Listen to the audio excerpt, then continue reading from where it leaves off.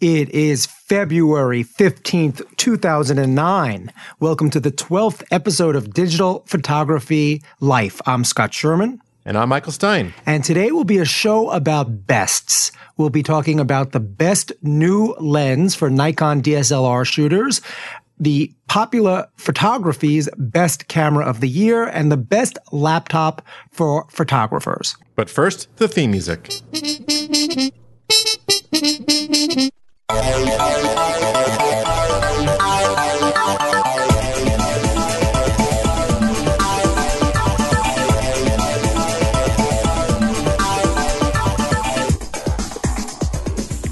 So, Michael, I said in the beginning of the show that we'd be talking about bests, but all of this stuff is very subjective, isn't it? It's incredibly subjective. I mean, we talk about the best lens, but it's the best lens if you need that kind of lens, right? It's best for who it was made for. Best laptop, if that's the kind of laptop you want, right? Yep. So let's keep all of that in mind, but we do know what the best photography podcast is, don't we? Which one is that? That would be Digital Photography Life. And do you want to tell everybody where they can contact us? They can contact us at digitalphotographylife@gmail.com. And where else can they find us on the web?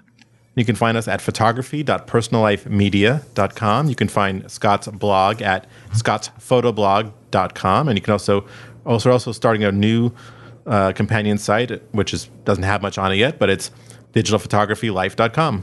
Well, we figured we should do something with the name, right? Yeah, we registered the domain, stick a site up there. What the heck? There are no ads on it. Well, that's a good thing. But can we do a quick plug for SmugMug? Speaking of ads, what would you say is the best photo sharing site, not only for sharing your photos with friends and relatives, but for selling them, if you so choose to do? I would say it's smugmug.com or dplife.smugmug.com, where you can buy our photos. Well, have you priced our photos there for sale? I have, but No one's bought any. No one's bought any of our photos. I don't expect anyone to really buy any. I priced them out because the feature was there, and I said, hey, Anyway. All right. Well, if somebody would like to buy one of our, did you price them up with a good markup? Like what's the? Because you can choose. It's like a 500% markup. A 500. Yeah. Hey, listen. Hey, where's the best photos? dplife.smugmug.com. There you'll also find the entrance for our most recent photo contest, which we'll be judging soon, right? Yeah. Okay. Well, that'll be very cool. Anything happen with you photography wise in the past week you want to share? Another cold week in Vermont, although it's been warming up. It's been finally getting over 32 degrees Fahrenheit. So you're breaking freezing. It's breaking freezing, and it just went back down. And so it's been one of those tough winters to get outside. Well, it is rough, but if you're stuck inside, might as well work on your SmugMug site. Let's just tell everybody, speaking of best, the best deal you can find on SmugMug is go visit Scott's photo blog. There is a code there for 50% off your first year of service at SmugMug. There's also a offer for a free camera strap. We have the link where you can get a free strap for your DSLR from SmugMug for the price. Again, what was that, Michael? For free. For free, our favorite price in the world. So, Miguel, let's just get into the day's news, shall we? We have a bunch of stuff. No guest today other than me and you, right? Yeah, we're guests of each other. Yes. Well, you know what? You be my guest and I'll be yours. That works for me. And treat your family like company. Always do. I don't know how that's relevant. But there's a bunch of news things that came out in the past couple of weeks we wanted to talk about. First, there is a new lens from Nikon, which is always nice because you're a Nikon shooter and many others out there are always looking for the latest and greatest. But it's kind of interesting because it's the first time that they've made a specific kind of lens for the DSLR market. Is that right? Well, sort of. I mean, the new lens is it's called the AFS DX Nikon 35mm 1.8. And what this lens is, well, it sort of represents a modernization, I think the beginning of the modernization of Nikon's lens housings. And Nikon is known for having great optics and super durable lenses, great weatherproofing and all that. But their lenses are a little bit old in some ways in that a lot of them have motor drives that require the camera itself to have a motor drive. to actually focus the lens. And the new modern lenses have the focus drives built into the lens housings themselves, which give you a faster focusing and quieter focusing. And the prime lenses of Nikon, almost all of them rely on the motor drive being built into the camera. So this, and they designate that as, when it has it built into the camera, as AFS. Now, let's just take a second. Not everybody knows all the terminology. Right. What is a prime lens versus a zoom? Right. A prime lens is when when there's just one focal length for the lens. So like 50 millimeter lens. It doesn't zoom at all. It's just pretty much, you have to zoom with your feet. You have to walk forward. You have to walk backward. And that's how you zoom. And then the zoom lens will change its focal length. So like 18 millimeter for wide angle to 70 millimeter for telephoto. And so this lens is a 35 millimeter lens, which on the full frame world, the regular old fashioned 35 millimeter cameras would be a wide angle lens. But on the smaller crop sensors, such as the Nikon D40, D60, D80, D90, D300, it's effectively a 52 millimeter lens, which gives you, again, that normal perspective. In the old days, almost all cameras came, the kit lens for a camera used to be a 50 millimeter lens. And so these 50 millimeter lenses were super sharp, super great. And so now what they've done is replaced that 50 millimeter lens with a 35 millimeter lens to give you a normal perspective. That only fits on the cropped sensor cameras. And that's significant because lately all of the news has been about full frame cameras, right? Well, yeah. I mean, and that's the very first thing. When I first heard this news, the first thing I heard were people who are into the full frame sensor cameras complaining, hey, how come you didn't just make it a full frame, make it for full frame? And the answer is pretty simple. 80% of Nikon's business comes from the DSLRs, from the crop sensors. And so it was designed for 80% of their market. So they're going to design other lenses for that other 20%. But why not design a lens that they can make smaller and lighter and really less expensive? I have a Nikon 35 millimeter f2 lens, which is fabulous. It's full frame, and it costs like $400. Right. And it's of the old style where it is a non-AFS lens, so it has one of these loud focusing motors. It's not as fast. It works very well, but it's just kind of loud and not as fast in focusing. So I feel like what's interesting about this is two things. One is it's showing Nikon's ongoing commitment to the cropped sensor market, and in the process revealing that 80% of their sales are still in that market.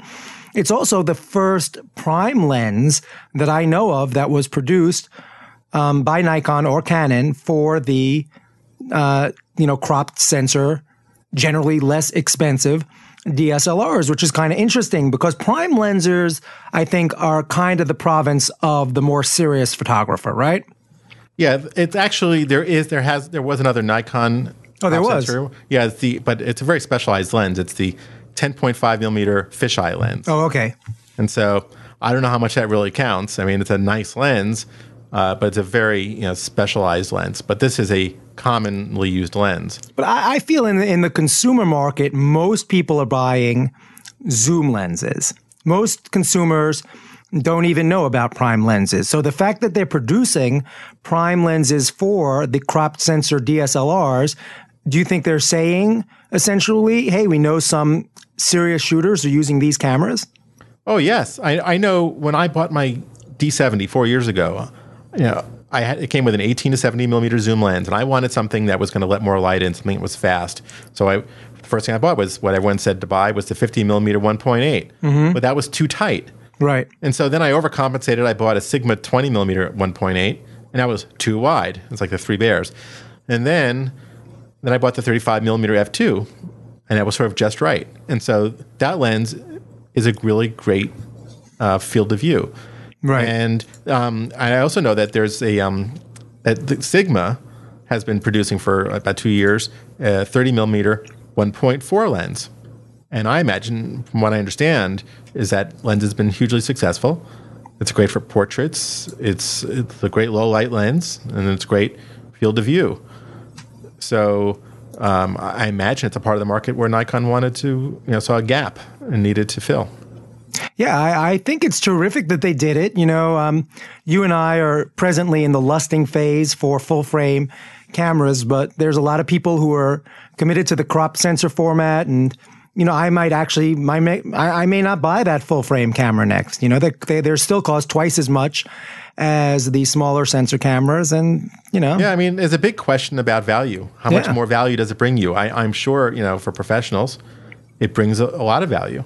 But I'm really pleased to see Nikon release this lens. Yeah, I think it's a good step. I'm also, on the other hand, I'm also looking forward to seeing, they say that there are going to be more announcements this year. I'm looking to see what other kinds of DX type lenses they're going to come out with and full frame lenses. I think, I'm looking forward to things like the 85 millimeter 1.4 AFS lens, or even if there was a DX version of that, that'd be kind of cool too. Have it a little smaller, but have that amazing 1.4 quality. And the DX lenses can be produced cheaper. They can be cheaper because there's less glass and they're lighter. So why not have something lighter? So if you're into the DX cameras and you don't think you're going to go full frame, why not? It'd be great for them to make a set of lenses that really matched the cameras. All right. So do we know, is the lens available yet? Can you buy one? Not that I've heard, no. Are you going to get on a waiting list or what? No, I'm not on the waiting list. I'll have to ask to see if I can review it, but we'll see how that goes. All right. Well, it sounds like a very interesting lens. I'm sure it's going to be very good. It's described well, and it's a great price. Yeah, it's supposed to be about $200. Yep, $199.95, not $200, Michael. Yeah, and that's half the price of the 35 millimeter f2 lens. Right. Sweet. Yeah. All right. Well, I'll get one. I'm a Canon shooter, but it sounds so good. What the heck?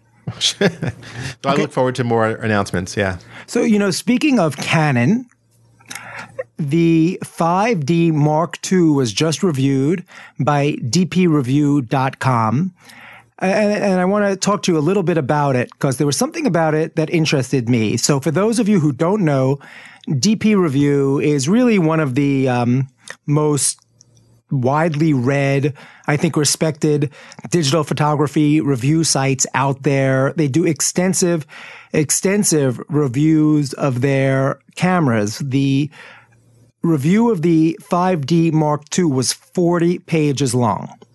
And that's 40 web pages, but some of those pages are very long because he can do 20 and 30 comparisons for, each one of those pages of the 5D Mark II versus all of its competitors, right?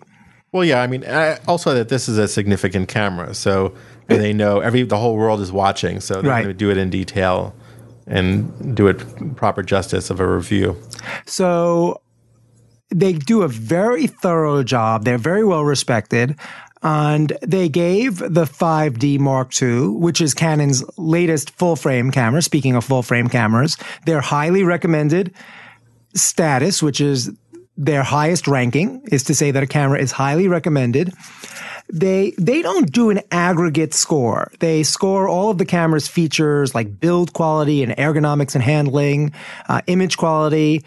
They score each one of these on a scale of 1 to 10, and they don't do a rounded average among the 6 qualities. But I rounded out the score for the 5D Mark II. They gave it an average of 9.08. That was the average score of the categories. Did I explain that right? Sure. Okay. I never look at it that way. I don't think they actually add things up and have to reach a certain number. They don't average. I averaged it because I wanted to understand it. They're even in their comments they tell you the subjectivity that went into making that score. Sometimes it's sort of like highly recommended, just right. No, they gave it a overall score of 9.08.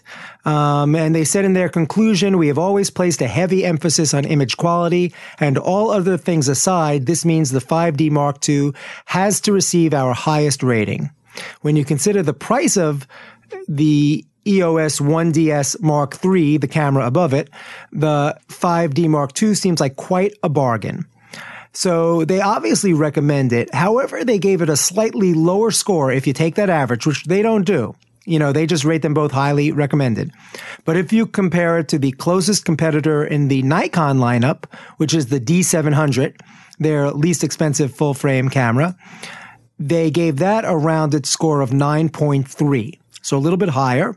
Also, the highly recommended overall ranking.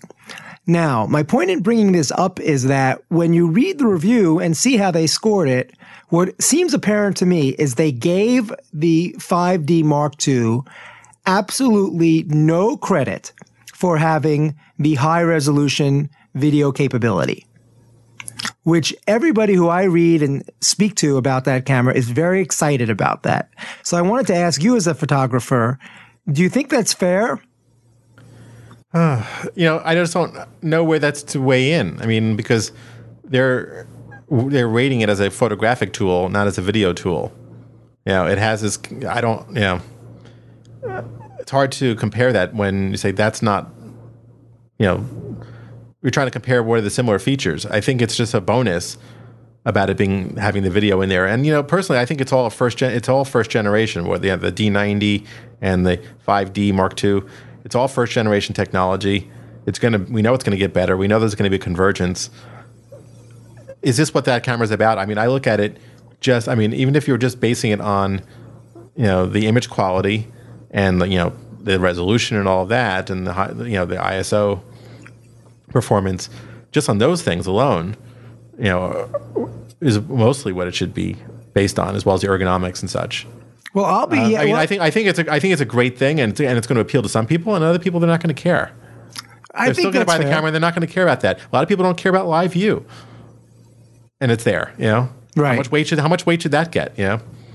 Well, it's a good question, but they do break down their ratings into. You mentioned ergonomics, you mentioned image quality. Those are separately ranked, measures. One of the measures is features. They gave the D700 from Nikon and the 5D Mark II, they gave both of those cameras a 9.5 for features, which I just don't think is fair. I don't understand how you say the camera with no video capability is equal in features to the camera with the first high resolution capability in a full frame camera. Well, I mean, what feature, you have to look at the features of the D700. It has features too. Yeah, it does have features, but other than that, the features are fairly comparable. It's not like it flies or transforms into a race car. No, it just, it has its own feature set. And, I'm not going to go down bullet by bullet, but I'm just pointing out that it has features that are unique to it. Well, I think your point is legitimate of the fact that they are reviewing as a camera, not as a video camera. And maybe they just don't have any place in their scale to give it any extra credit. Although I would have liked to have seen that camera get some credit for having, the full frame video. But, I think that these reviewers and others are going to have to start to change their criteria because you'll see it on more and more cameras. I mean, they certainly do mention it. And they mention that they mention how it has a microphone jack, which is really good. Yeah, but I don't see it. I don't see it scored. I mean, not that you would necessarily, they don't. When you look at the scoring, the only place it could go in is features, and there it ties with the D700, which has very similar features, except it doesn't have the video. So the only place they could have bumped it up and given them credit would have been to give Canon the full 10 out of 10 for features, and they don't do it. I think it's maybe there are features that they thought it should have had, but it didn't. Maybe there are. Someone from my photo club just got one, and he's a film shooter, right? And this is his first digital camera. Ooh. And so his first digital camera is the Canon 5D Mark II, huh? Yeah, and so we were talking about it and ergonomics and such, and he was like, it doesn't always. The ergonomics of it don't for him. He was saying how it doesn't always work the way he would want it to work in terms of general ergonomics. It doesn't fit his shooting style, and he was considering returning it. Now, again, he's a film shooter, right? And so, I don't know if that would have been my first camera, right? Yeah. Yeah, it depends what he had before. I mean, ergonomics I always think is a very hard thing to rate unless you've really played with and regularly use a lot of cameras from a lot of different manufacturers, because the bottom line is the ergonomics you like are the ergonomics you know, and a camera can be better, quote unquote, better ergonomics, but if you're not used to that layout, you're going to be more comfortable with what you know. I don't agree that the ergonomics are what you know. I think that there are some ergonomics force certain workflows, and if that workflow doesn't work for you, it doesn't work for you. Well, look, it's not about not giving it a chance. I mean, yes, some people don't like change, but every time you get a new camera, there's change, no matter what. Even if you're working from a Canon to a new Canon, they move around the buttons, and there's a new button, this other one's gone. There's always change. But ergonomics do dictate a workflow, a specific workflow, and some are more restrictive than others. All right, but if you want to look at it objectively, on ergonomics, DP Review does give that camera 9.5. Oh, I don't know that I've ever seen them give any camera 10 in any category. Have you? And I wasn't suggesting that this camera had any ergonomic issues. I was talking about someone else's reflection on that. Well, that's what I'm saying. Ergonomics is about what you're used to. No, ergonomics is about how easy something is to use. Which is very influenced by what you're used to. Designed, how well is it designed to be used? What's its interface?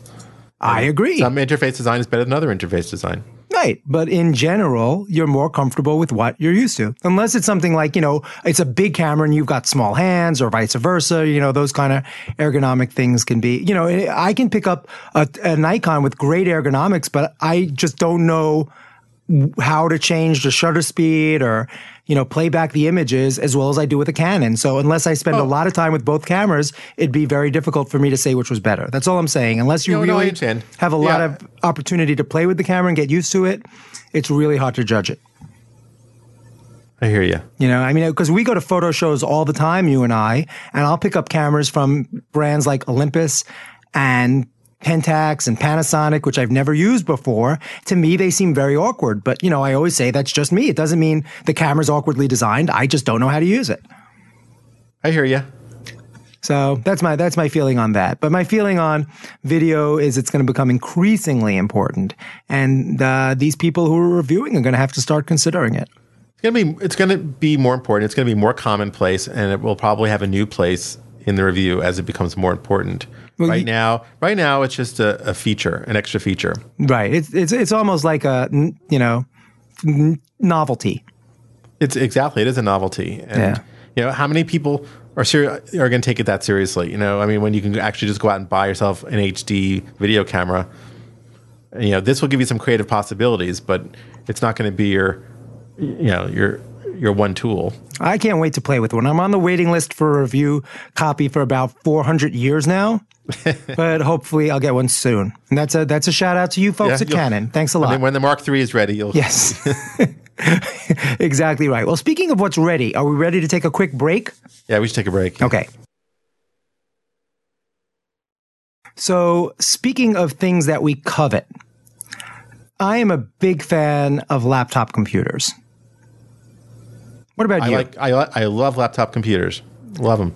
I actually recently purchased my first Macs. I got a iMac as well as a laptop. And in retrospect, I kind of wish I just got the laptop. I think if I would have just gotten the top of the line 17-inch, I would have been just as happy and would have had so many fewer issues with syncing and keeping the two computers, in sync with each other. It would have just been easier to have one computer, have the 17-inch, piped out to a 24-inch monitor. I think it would have been fine. But what the heck, right?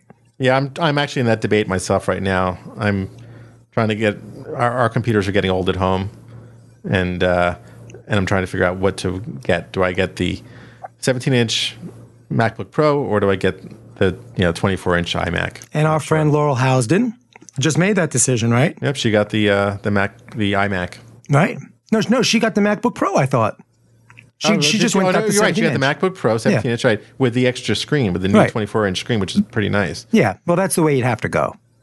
So, I love looking at laptops. It turns out that there is a laptop. This is the first one I've ever seen that is being targeted just at photographers. And it really is sort of an aspirational item. So I wanted to talk about it today. It has some features I've never seen before on a laptop that are really useful, genuinely useful for the photographer. Now, the first problem with it, though, is it is a Windows machine.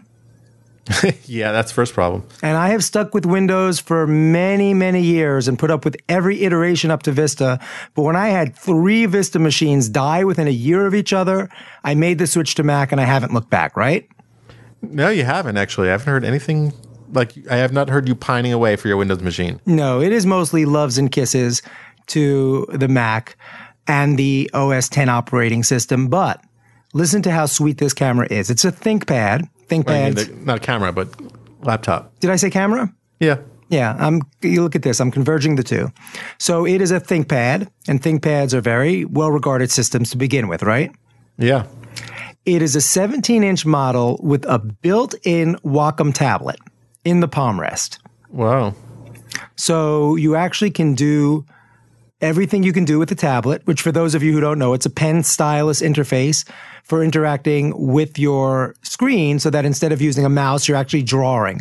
So if you're on a Photoshop document, you can use pen strokes to lighten or darken areas and change the sensitivity of how hard you're pressing to change how light or dark the area gets. So it's much more intuitive to use. Never saw that before. So does this have one of those little like eraser things for the mouse movement? I call it a little eraser. Those little, they look like a little pencil eraser stuck in the middle of your keyboard. What do they call those? Yes, it does. It's a track point. A track point. So it has a track point for moving the mouse around, and then it has this for this pen. So instead of having a little touch pad for your fingers down there, it's a Wacom tablet? No. It's very interesting. It's much more complicated than that. The Wacom tablet, it has 3 things. It has a mouse pad with buttons, just like most laptops, right? Okay. Then in the middle of the keyboard, it also has this eraser-sized little nubbin right between the G and H keys, a little bit lower, which you can also use to manipulate where you put the cursor. So it has 2 pointing devices. No, it's got 3, because to the right of the mouse pad, what you'd consider a mouse pad, is a much larger mouse pad, which is actually the digitizer that you use the stylus on. That's pretty awesome. So it's got a mouse pad, an oversized mouse pad, which is actually a touchpad, and the little nubbin. Wow. Yeah, it's very, very sweet. So right away, that is a very nice feature. Second nice feature, which I've never seen in any computer before, is it has built-in color calibration that uses the X-Rite color calibrator, which is a very standardized, high quality way of calibrating your screen, and probably is, it's among the top 2 or 3 brands out there, and does precise Pantone color matching. Pantone is the common color language that different printers and monitors and print houses use to, quote unquote, describe a color, right? Yeah, so it's using, I'm looking at this and it's saying it shows a Huey Pro. Now, no, this is what it does. It uses Huey Pro is the software that is made by X-Rite. Okay. You start up the program just like you would start up any other program on your computer. When the program starts running, you close the cover of your laptop so that the laptop, there's a little camera by where the keyboard is that's reading the colors off the screen. Wow. Of the laptop. 90 seconds later, you open your laptop and it is automatically color calibrated for you. Nice. Very nice. Is that not cool? That is very nice. And then the other thing that I think is just so cool about this camera, because I'm a total nerd, this camera, I said it again, this laptop, because I'm such a nerd, is it's a 17-inch screen, which is, terrific on a laptop, right? Yeah. It's about as big a laptop as you can practically carry. In addition to the 17-inch screen, there is a separate 10-inch screen, which is retractable that you pull out. Like, you used to pull down the, when you're in elementary school, you'd pull down those screens for the projector. Yeah. This is a screen that pulls out from the side, a retractable 10-inch screen that gives you a second long, narrow monitor on the side of your laptop. That's just crazy. Are you looking at the picture? Yeah, I am. I thought there was just another monitor somewhere in the distance. No, that slides out of the side of your monitor. That's so weird. Now, if you were in Photoshop or something, you could put your palettes and tools there, right? Yeah. which is typically what you do with a second monitor, or you could have Photoshop Lightroom open on one of those, on the smaller one, and drag your photos over to Photoshop, which would be on your main monitor. It is a 2-monitor laptop. That is pretty neat. Insane, I right? say. It's got a lot of pretty neat things there. It's 3 major distinctive features there. Plus, it's got, obviously the highest version of Windows you can get now, which is the Vista Ultimate, a very high speed processor for a laptop running at 3.6 gigahertz, 128 core, 1 gigabyte video card. I mean, it is pretty. It's got dual 320 gigabyte hard drives. This is in the particular configuration, that they're marketing to the photographers. So and all of this can be yours. All of this can be yours for $4,700. Which ain't cheap. Now, that being said, when I look at when I price out sort of my dream 17-inch MacBook Pro, it comes up to over $4,000. Thank you for acknowledging that. Right. Versus a MacBook Pro, this is not overpriced, right? Yeah, I mean, this has 4 gig of RAM. Yep, and the only thing there is you have to deal with Windows, unless you run Linux. Right. I don't know if this supports Linux. I bet you it does. Right. And I will say all the reports about Windows 7, the next version of Windows, people are loving it. Have you read anything? I have not. I just know that it's coming. Loving Windows 7. Yeah, but weren't people saying that about Vista before it came out? I don't know. I don't remember, to be honest. There was a lot of, I remember people were very, very excited about it. And suddenly they weren't. Well, the reviews and the early word I'm reading now are all the people over at CNET and Engadget who are kind of jaded and they've been burned by Vista. So they're looking at it very skeptically and they are all loving it. Well, that's good. I'd rather they have a successful operating system. Yeah, I know it's better for everybody, right? Yes. But the problem with it that, every once in a while someone will mention, as if it's an aside, but I think it's the major part of it really, is that every Windows version I ever used was terrific for the first 3 months. Really? And then what happens? It's once you start, putting applications on Windows and putting things on and taking them off, especially, that it starts to really bog down. But, at first it's always, a honeymoon. Well, I know whenever I used to have Windows, the first thing I would do after I installed it was then remove all sorts of stuff. I'd have to spend a lot of time optimizing it. Right. Just to, it ran all these programs I didn't want to run, and all these things on the hard drive I didn't want. And so, and then I used to find myself having to reload it like once every year or so. Right. Because of that problem you're describing, where when you do enough loading and removal of programs, it leaves so much trash behind. Right. And things are just never the same. Yep. Windows gets very kludgy after a while. I have not had that problem in a year of using Mac, so I got to say. Yeah, I mean, and I'm not saying it doesn't happen with Macs. Right. It actually does. At least I don't know exactly what. Takes a lot longer. Yeah, and there's some things you can do. There's some programs that help you with that. Right. And you can remove some caches and things like that build up over time.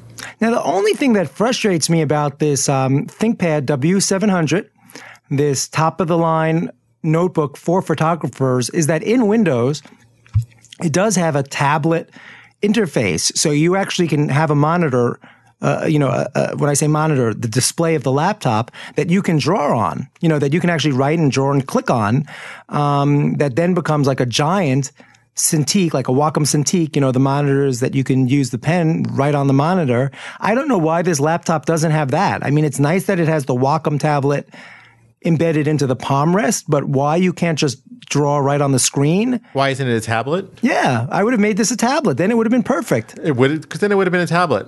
All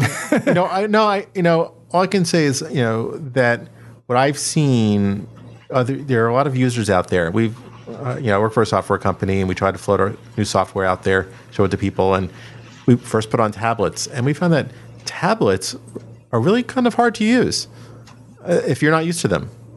And so, well, there's that ergonomic question again. My last right. If you're not used to them, and you have to know about them, first of all, you have to know your Windows pretty well. Yeah, because then you're taking that leap from knowing your Windows to making things easier. And I have no doubt that it's a good tool, but for many people, it's not. And so I think that what they're trying to do is possibly address that tablets are not for everybody. So let's design this other thing. And some people just want to have pen input control. So just because you want pen input control does not mean you necessarily want a tablet. They don't necessarily equal the same thing.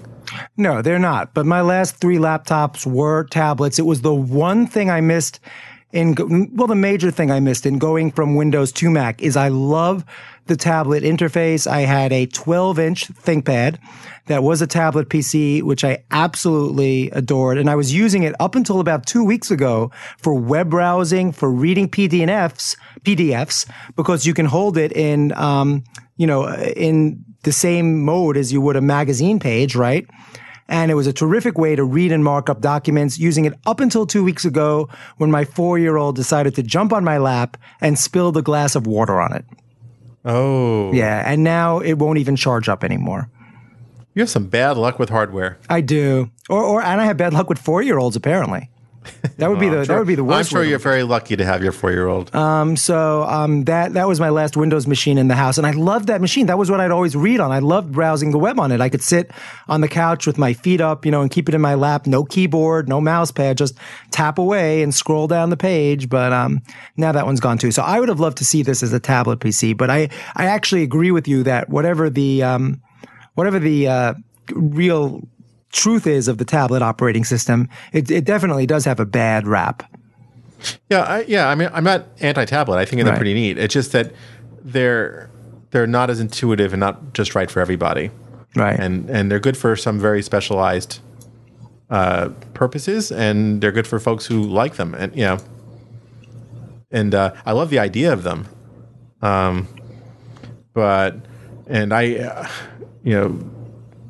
But they don't perform they don't usually perform as well as I want them to. What does? Well, like if I'm doing Photoshop things on the screen. Right. It doesn't always Well, the refresh and everything is not quite there. Yeah, it's a little laggy. Right. But, in a $5,300 laptop, you would have thought they could work that out. Yeah.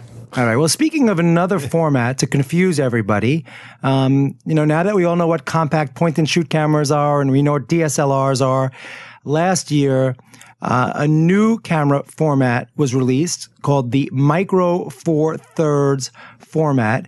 It's basically a DSLR-sized sensor from the 4/3 system, which was used by Olympus and Panasonic. I think it's about half the size of a full-frame sensor, right? Because it's a 2-time crop factor with their lenses.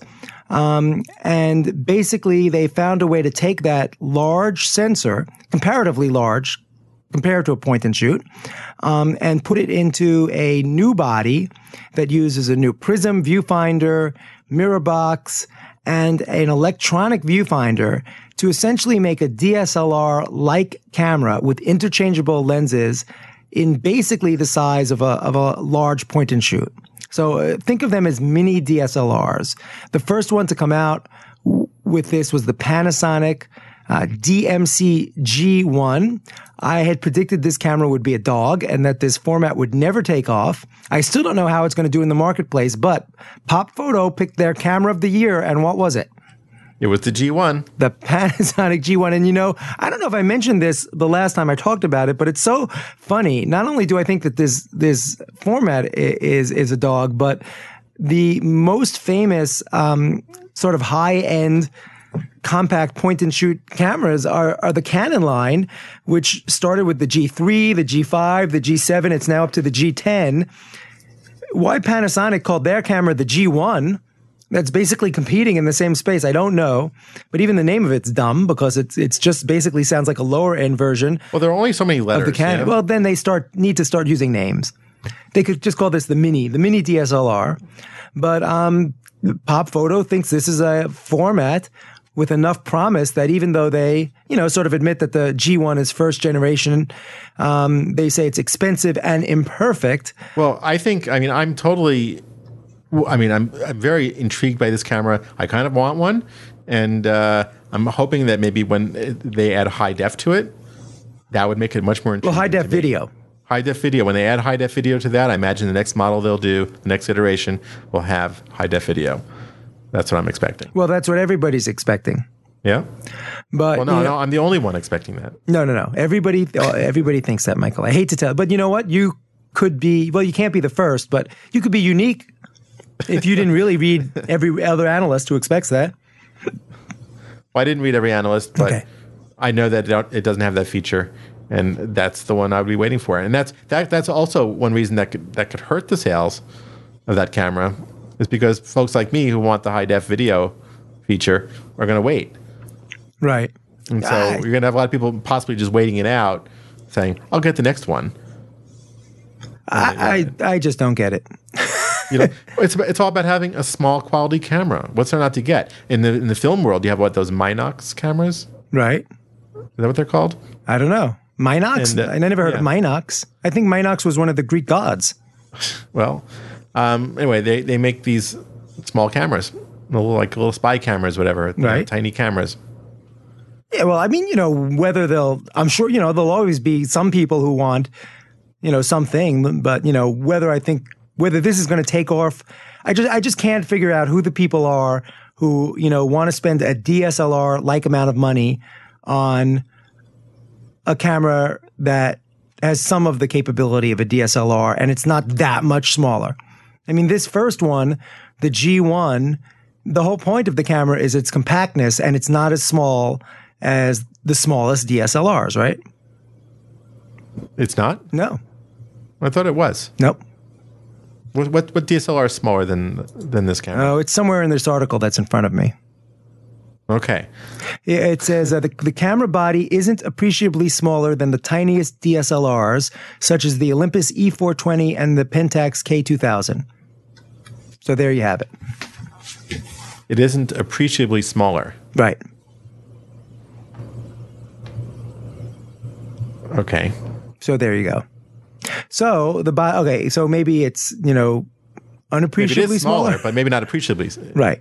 Whatever. I just don't get it. I'm a curmudgeon about these things. I just think that consumers are so overwhelmed by choice right now, and there's such a push on to educate the consumer about DSLRs in general, to confuse the market with a third format. I just don't know that it's going to take off, and I don't know that it helps. Well, nobody knows. And I think a lot of people are putting a lot of eggs in certain baskets and, hoping for the best. Right. But, for some camera companies, this might be their only future. Right. And so... Well, that's true. Well, it'll be interesting to see. The Pop Photo, very hot on it. They say, like the first generation iPhone, the G1 is expensive and imperfect, but like the iPhone, it is brave and forward thinking.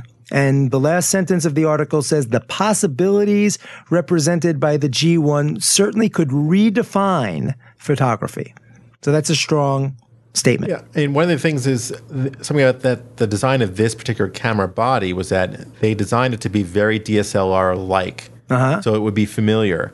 From what I read into that was that they could have designed it to be a much more different type of design that didn't resemble DSLR as much, but was maybe more compact. But they wanted it to be more traditional-like, so as to entice the people who want DSLRs. All right. So I expect that we're going to see very different design shapes from this camera. Well, we will if it takes off, right?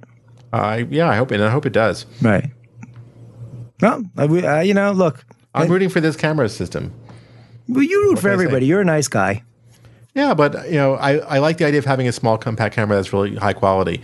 Right now, I'm still using my Canon SD550 from a couple years back, and it just sits in my pocket. But I wouldn't mind having something else with maybe a little sort of a pancake, little flat lens that I can take anywhere and have very high quality. Well, I wouldn't mind that either, but I don't know that this is going to be it.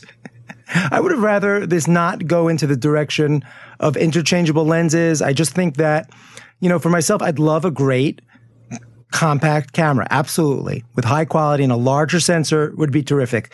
But I'm invested in the lenses I'm invested in on my DSLR, do I want to now get a compact camera that I have to buy 3 and 4 lenses at a couple hundred pops a piece, right? That's just what I don't get. I mean, I might just buy one lens Right. for that camera. Well, there are only 2 available now, so you couldn't do much more There than you that. go. They're making the choice easy. All right. Almost as expensive as a DSLR, almost as big as a DSLR, a lot less lens choice. The people who are buying the G1 are the definition of early adopters. If any of you are out there in the audience, write to us at, what is our address at Gmail? It's digitalphotographylife@gmail.com. And tell us what you think of it, or put a post on Scott's photo blog about why you love your G1, because we want to know, right? Yeah. And even better if you'll buy one for Michael, because he loves it sight unseen. And check out Scott's photo blog for the 50% discount on the first year of SmugMug, as well as other exciting news and offers during the week, right? Yes. All right. Anything else you want to throw in today? No, that'll be all. All right. And you can check out Scott's photo blog for all the links that we discuss in the show, to all the stories, as well as to us on Facebook and Twitter and MySpace and all that happy stuff that everybody loves doing in the social media, right? Oh, yes. It's very big. All right. Well, thank you all for listening, and we'll talk again next week. Okay, bye-bye.